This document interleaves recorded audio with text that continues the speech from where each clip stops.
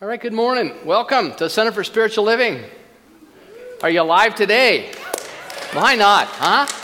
We got to be something, and we might as well direct our state of being rather than have the environment direct our state of being. There's a thought for you.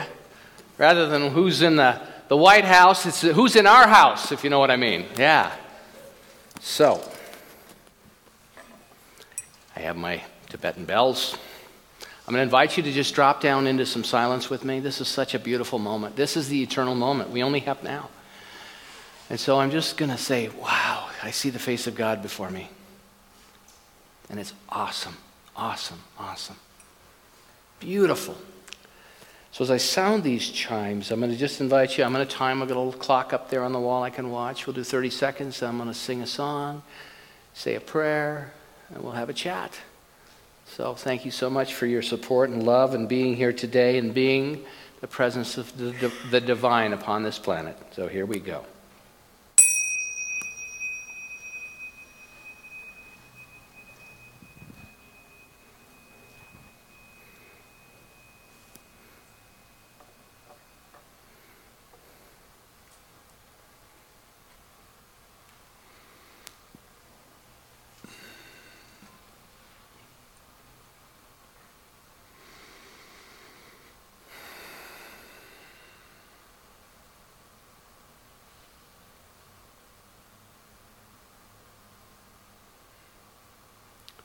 In this very room, there's quite enough love for all the world.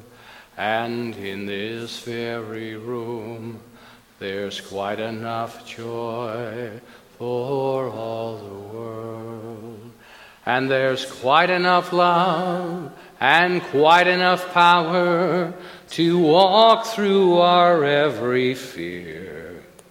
For Spirit, one Spirit, is in this very room, in this very room, in this very room.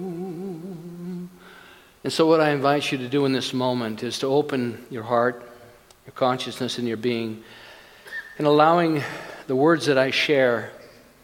I don't know what the words are in this moment, but I know they show up as they should. Allow those words to be your words. If not, just let them wash over you. But you decide, you discern. You welcome or say no. But what I affirm and know in this moment on behalf of each person here and speaking in the I am, where the only place that I can influence anything is in my own consciousness. And you and I can step together in that vibration. But I know there is one life. That life is perfect. That life is God. And that life is my life now. And so what I affirm and know is every detail that is important for me to be made aware of is clarified in my consciousness and in my intellect. Every resource energetically that is appropriate for this moment and each moment hereafter, the right amount of energy, the right amount of stamina and resiliency, whatever it may be, insight and wisdom, whatever the divine, the highest ideal of who I can be in this moment in service to that possibility, I know is here now. I give thanks for vibrant health. I give thanks for an abundant life. With the resources and the means to be here in this environment at this time, we are in the 1% of the world of prosperity. And so I just give thanks for this beautiful country, for this beautiful city, and for the opportunities that lay before us, for the beautiful music that we celebrate this day, for the artistry, not just upon the stage, but within our community, the sleeping giants of possibility, people here to awaken and to serve in ways that perhaps we can't even imagine at this point in time. But we say yes to all of it and more. For this I give thanks. I release these words in gratitude for the opportunity to spend this meaningful time, this purposeful time, this sacred time, this celebratory time together. And for this I give thanks. I invite you to say with me, and so it is. All right. Isn't that great? Here we got a guy presiding today that already has his playoff beard on for us, right? That is so cool. He's ready. Thank you, Charles. Charles came in today and we said, we need a presider. He stepped up. So it's beautiful. So if you see him slinking out early, it's because he's already heard this amazing talk. I can't believe he would do that, but he might. Anyway, so what we're talking about today is you are always being guided, even when it doesn't feel like that. Does it feel like that to you? Do you feel like you're always being guided, even in those periods of, no? Okay, Barbie Lee's saying no back there. I see the head going. But we are. We're always being guided. So I want to have that conversation today. I've been using this beautiful book by this beautiful young lady that Charles mentioned in the announcements, The Universe Has Your Back, Gabrielle Bernstein. And we're going to use it for another bit because there's just wonderful things to spring off in there. What I've discovered in reading it is Gabrielle is very much attached to the Course in Miracles work. And that's lovely material, and it's very nice. It's a very parallel path to what we teach and express here. And the opportunity for me is to look at that and then to sort of draw out of what our tradition would say in parallel in support of the things and the insights that she's expressing. So, what I've done, there's 7 points. There's 7 main points in the chapter, but to strip it down a bit and to consolidate and make it a little easier to grasp some of the salient points, I've narrowed it down to 3 key points, which are recognizing and accepting, emotions, and unity and faith. Because I think faith based in unity and oneness is quite a bit different than sort of this arbitrary idea that we believe in something, and of course we honor all traditions here, as I said, but the unitive consciousness is a bit more unique to how we approach spirituality. So in this recognizing and accepting, at the beginning of this chapter, it's chapter 3 in her book, by the way, she talks about her friend Lance. She uses this description. First she says, you're always being guided even when it doesn't feel like it. And then she says, the world is your classroom and other people are your assignments. Isn't that an interesting way to look at it? Wow. So we're all each other's assignments. I mean, isn't it interesting that we there's so many people on the planet, and then I've always said this church stuff would be so much easier if I didn't have congregants, but here we are. So it would. Anyway, so with Lance's story, her friend Lance tells the story of Lance, and Lance had an error belief. So you'll hear me talk about error beliefs or misidentities. Lance's error belief was that he wasn't smart enough. And so Lance, in order to numb that sense of I'm not smart enough, self-medicated with alcohol. And so spent a lot of time in his life getting drunk and numbing the pain. Anybody here know anybody that's ever done that? Yeah. And so, we're just amazing, aren't we? How do we create such judgment and torture ourselves the way we do? Where did this all start? I guess if you look back over history, if you look at things like the, I won't go there. I wasn't going to go there today. But back, in the 12th century where they burned people at the stake. I mean, the stuff that we've done to one another as a race is just incredible. So thank God we're not doing that anymore. But anyway, Lance believed he wasn't smart enough. And so Gabrielle met him and they became close friends. About 2 years into his sobriety, they became close friends and they got to know one another. And so all of a sudden, Lance steps into this beautiful relationship with this new woman. And it's just this great thing. You know how new relationships are. That's Scott Peck calls it the cathecting. Freud used to say it wouldn't work with anybody that had fallen in love recently because they were crazy. And I think that's true. So when the cathecting is over, come see me, because then the real work starts. But anyway, Lance got in this relationship, and one of the things that this amazing partner had that was a problem for Lance was she had this amazing sense of humor, and when Lance would do things that would, in some way, shape, or form, trigger, I'm not smart enough, she would share a funny anecdote, or she would sort of highlight it. And what she didn't realize is it was driving Lance crazy. And he finally went to Gabrielle, and he said, I got to break up with her. This is not working. This is just horrible, horrible, horrible. And she said, hold it. So, she said, what we need to do is we need to look at this. This is an opportunity. This isn't a curse. This isn't you being punished. And so the first 2 things that she talks about in this is that, number 1 is to recognize it and name it. And I want to talk a little bit about that, and then I'll go back to Lance's story about accepting the assignment, because I think that's important. But recognizing and naming it. So in other words, we've got a problem, we've got an issue, we've got an error belief that gets triggered. And so the tendency is, as Lance did, let's numb it, let's avoid it, let's pray over it. I mean, we can even use spiritual practice to deny it. I mean, and that I think is one of the major traps. It's like the religious scientist that dies and goes to hell, and he's standing in the corner fanning himself saying, it's not hot and I'm not here, it's not hot and I'm not here, it's not hot and I'm not here. It's an extreme example of spiritual bypass, okay? So anyway, So I want to just touch briefly on what the Buddhists call labeling or noting. And it's a very simple practice, but very powerful. And it can be so useful. So in this practice of labeling or mental noting, in contrast to most thinking, noting is not discursive, which means it doesn't ramble, it's not meandering. It's very, very direct, simple. It does not involve analysis or judgment. Rather, we simply give our current experience a one-word label. For example, upon hearing a sound, we note and say to ourselves, hearing, I'm hearing, without thinking further about the sound. Another common mental notes are seeing, touching, feeling, and thinking. Some experiences may be given more descriptive labels. For example, sensations may be noted as warmth, coolness, pressure, tightness, and so on. Emotions may be named happiness, sadness, excitement, fear. Mental activity may be recognized as wanting, planning, resisting, and the like. With mindfulness of breathing, a common note is rising of the belly as chest lifts on the inhale and falling as they exhale.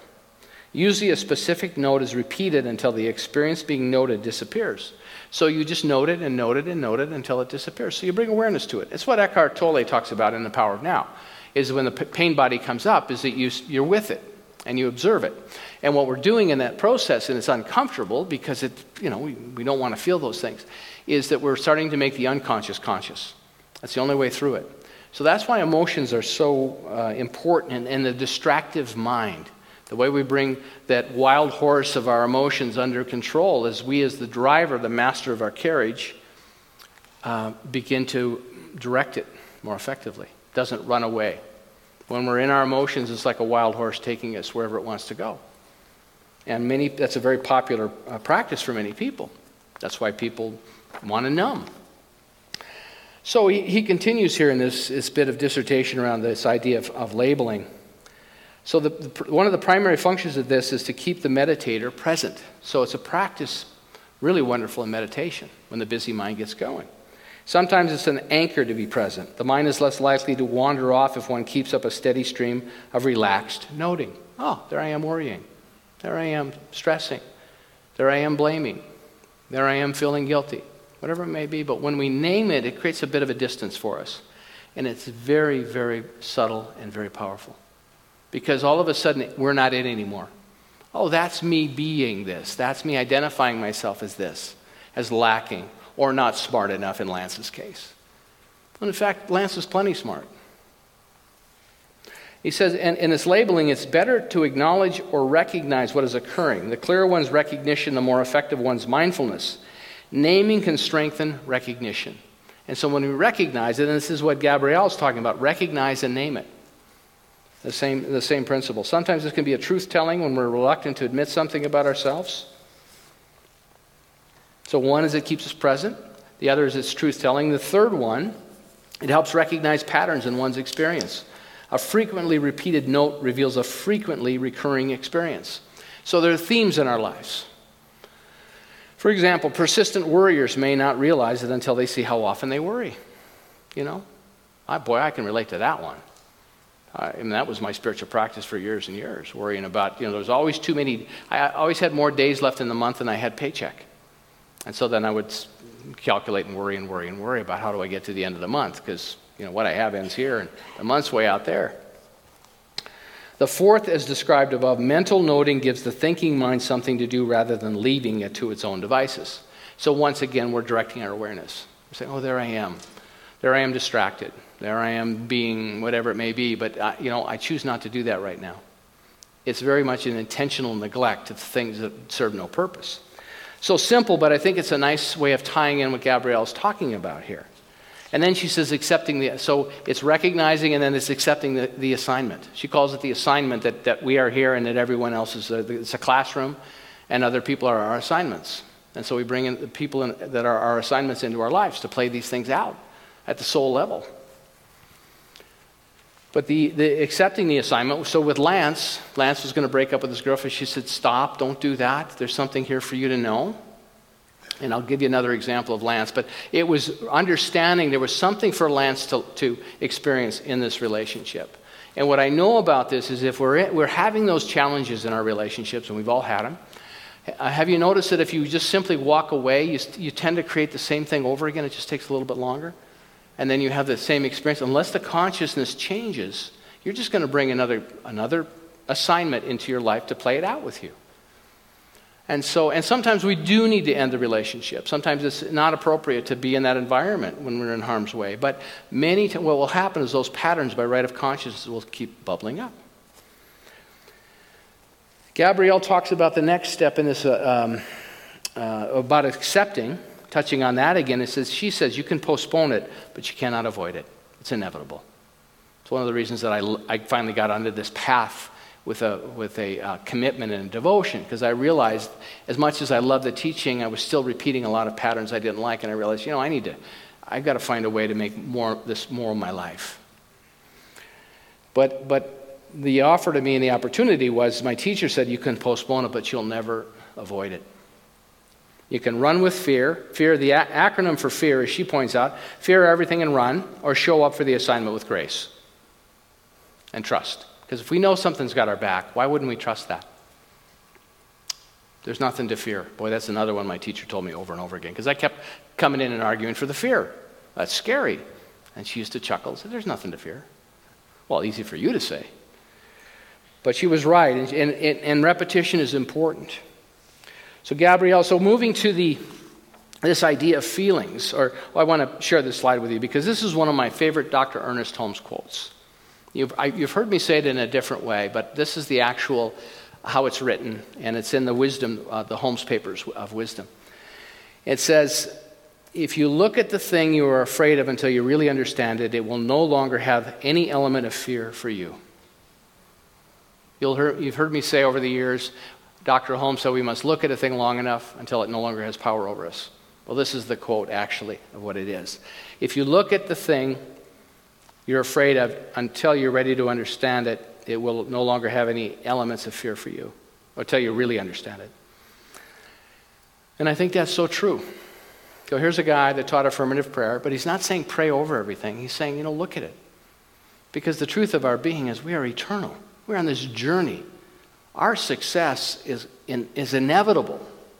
What happens when we start to wake up and we start to participate in it more consciously and make the unconscious conscious, we accelerate the process of the ever-becoming.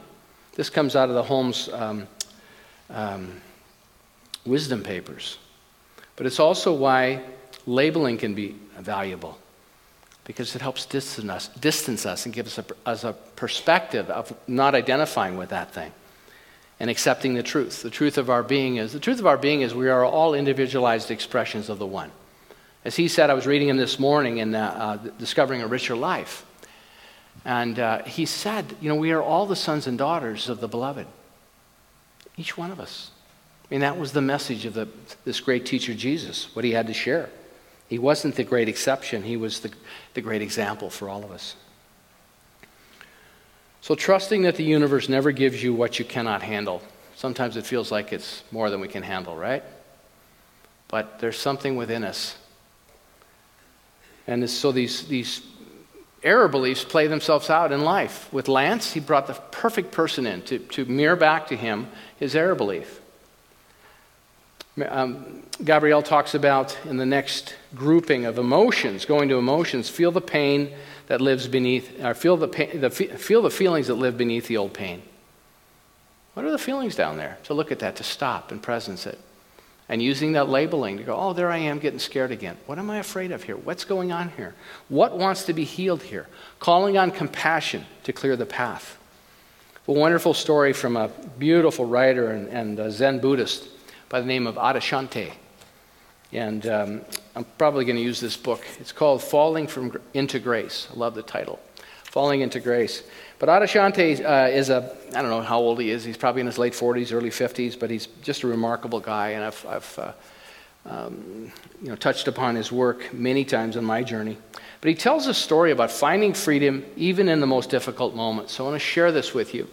I think it's a great example of how emotions and being present with them are really a gift. So he's talking in here. I'm going to tell the story a bit, and then I'll read you the really important parts, because it's hard for me to tell the story, and the text gives me some foundation.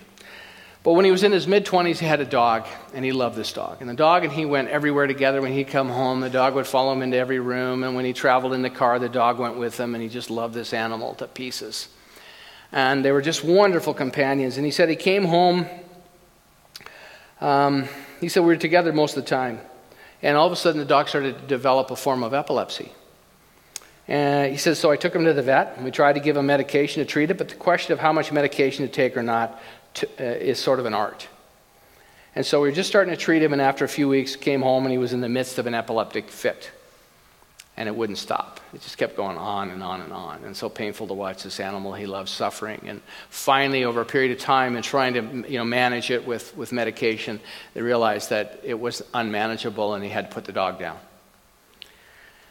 And so he said, I've experienced some amount of grief in my life. I've had grandparents die and friends die, and sometimes people very close to me die. But I was never affected like I was when I lost this great companion. I found myself in deep sorrow, a sorrow that I couldn't really understand because I'd never experienced it before. So one afternoon, some friends and I and a family went out in the backyard for a final goodbye. I had my dog collar and a few other things that had belonged to him. And we put them in a box. I had written out what I wanted to say, and as I began to read his eulogy, he said I just began to weep. Tears just started pouring out of my eyes, and at some point the grief was so immense that I decided to just completely give into it. I completely let go of this great well of sorrow and grief. I was crying and crying while still trying to continue with the eulogy. And then something very mysterious happened, something that I didn't expect at all. Right in the middle of this immense grief and sadness, right at the point of the heart, in my chest, there was this very small pinprick of light. And right in the midst of this pinprick of light, there was a smile. I could literally almost see a smile in my mind in this pinprick of light. And when it started, it was just a small point within this vast expanse of grief and sorrow. But as I kept crying, as I kept speaking the eulogy, this point of happiness began to expand. After a few minutes, this point of happiness had vastly grown and become absolutely immense.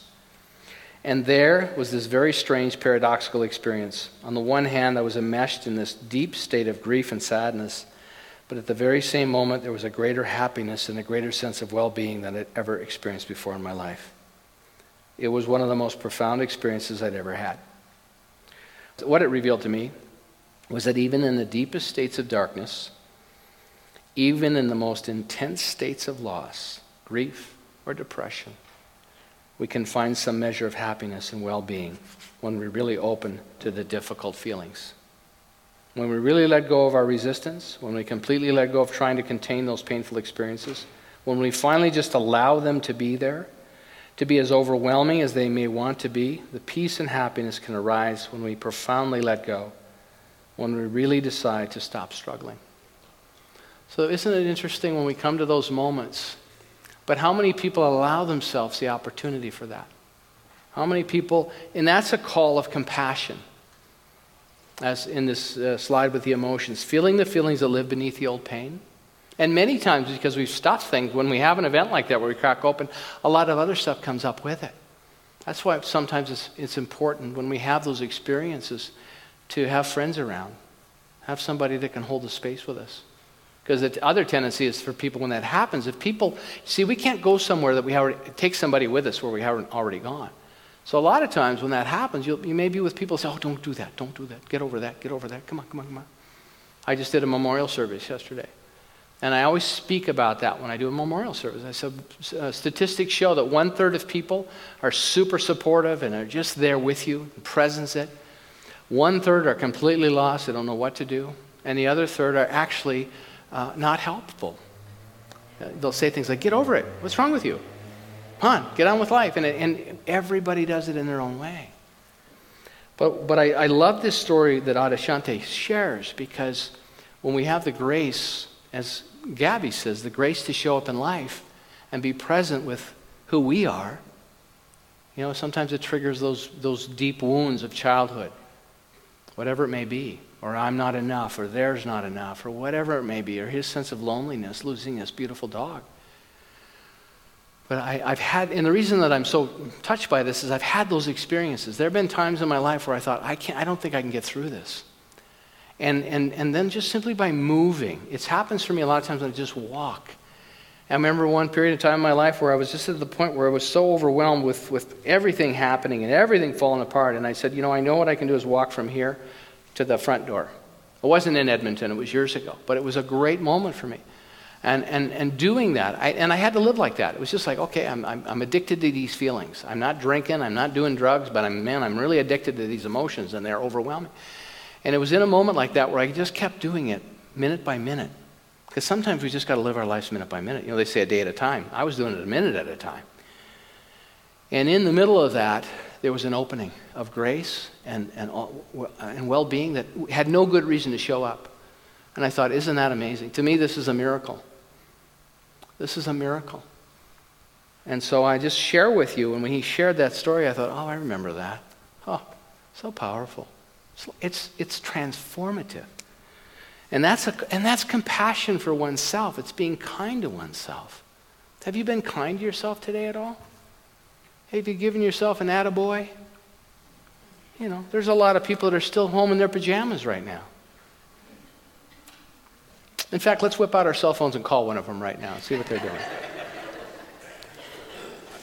Ernest Holmes says, each of us is one with it, and as much of it, and it means the thing itself, which means the infinite, which means Father, Mother, God. Each one of us is one with it, and as much of it as he or she, I will say, he always used he, but he or she incorporates in our own consciousness shall flow through us as power, as love, as joy. He understood that. He was an amazing man, and he lived for the most part in that divine, unbroken connection with the infinite, the truth of life. Each one of us is one with it. Right now we're one with it. What keeps us from having that experience? The third piece I want to share with you today is this idea of unity and faith. Unity and faith. Placing your faith in the universe, as Dr. Holmes said, we're already there. It's not something we earn. It's nothing to heal, something to reveal.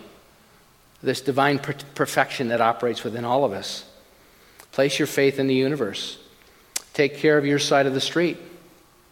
So what does that mean? Well, an example of it is Lance. Lance went to his girlfriend and said, I got to break up with you, or I got to have this conversation.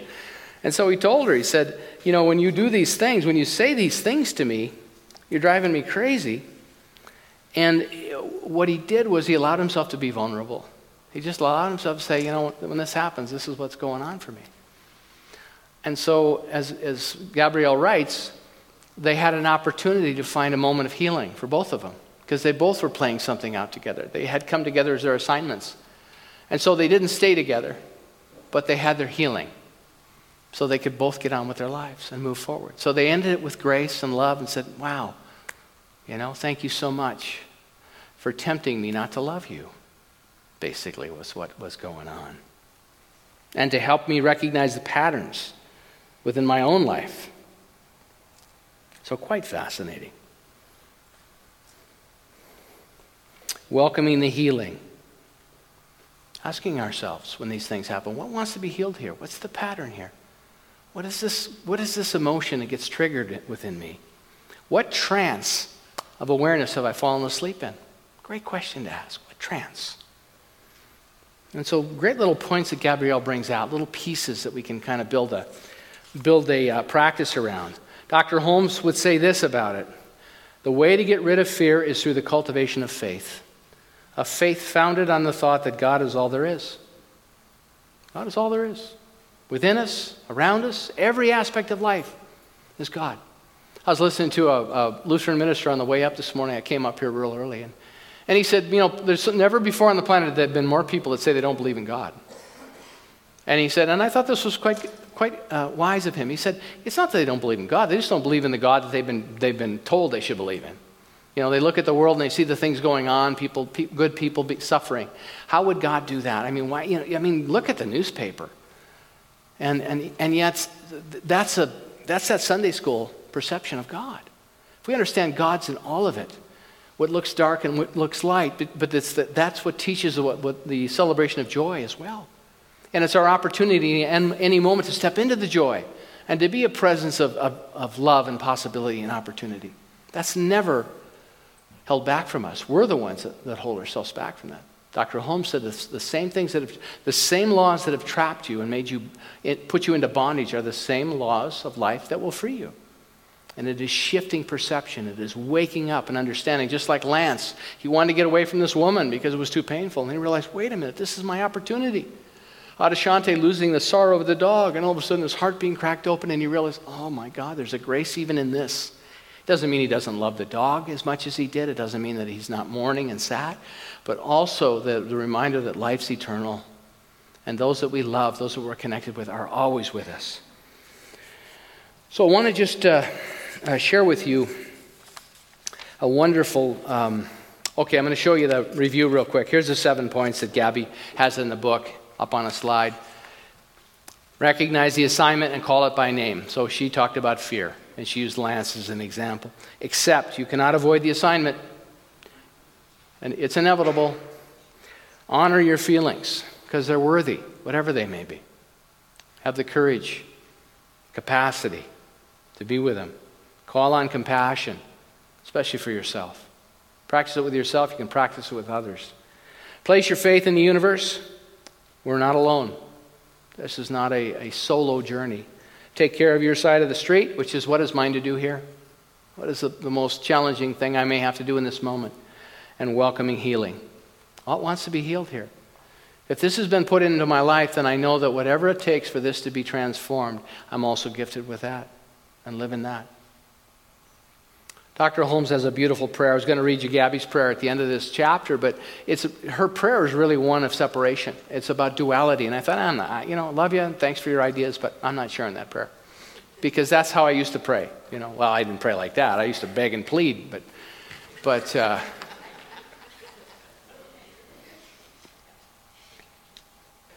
Dr. Holmes wrote this. I think it's up on the screen behind me. God is one, not two. In this one, we are included, not excluded. For we are individualized centers in the consciousness of God. And since there is only one final person, God, which is an energy, not a personality, not a man, both male and female, it's an energetic principle. We all live as personalities in that person. This means our personality is the use we are making of a divine individuality that has been given us, the use we are making of our creative nature. Love that. Love that. It speaks to unity. It speaks to the possibility of creativity and opportunity. So I just want to let you know that we have just an amazing community here, and there's a lot of things that are percolating that are going to happen around creativity. So Martin and Anthony came to us a few weeks back and said, we would like to do a series of concerts here at the center. We'd like to bring 200 people in every month, once a month. We're going to now start it in May. I just spoke with the fellas there. They have an artist that has performed at the Folk Fest. It's going to be the first act. And what we're going to do is we're going to we want to bring in sell 200 tickets, hopefully to some people that don't know about us. I'm going to MC, so I have an opportunity to welcome and let people know who we are. And then a portion of the proceeds will go towards community outreach. Finding good causes, and we're going to call it Concert at the Center, Community Outreach, Paying It Forward. I think that's what we've landed on. But I think it's a wonderful way to invite people in and realize, we're not in here cutting the heads off chickens, or whatever they think we're doing. We are here about helping people build lives that are meaningful and powerful, that we don't believe that, every tradition has value. Every tradition that operates on a peaceful and cooperative and collaborative level of service in the world is important, and we support that. So I just want to let you know I'm very, very excited about that opportunity, because I think it's going to invite some people into our community that perhaps wouldn't come otherwise. And we stand for artistry. We stand for the creative process. And here's Martin, who's going to be opening. I got this wrong at the first service, but he's going to be opening for Sarah McLaughlin at Rogers Center, which is coming soon. There he is. Martin Kerr.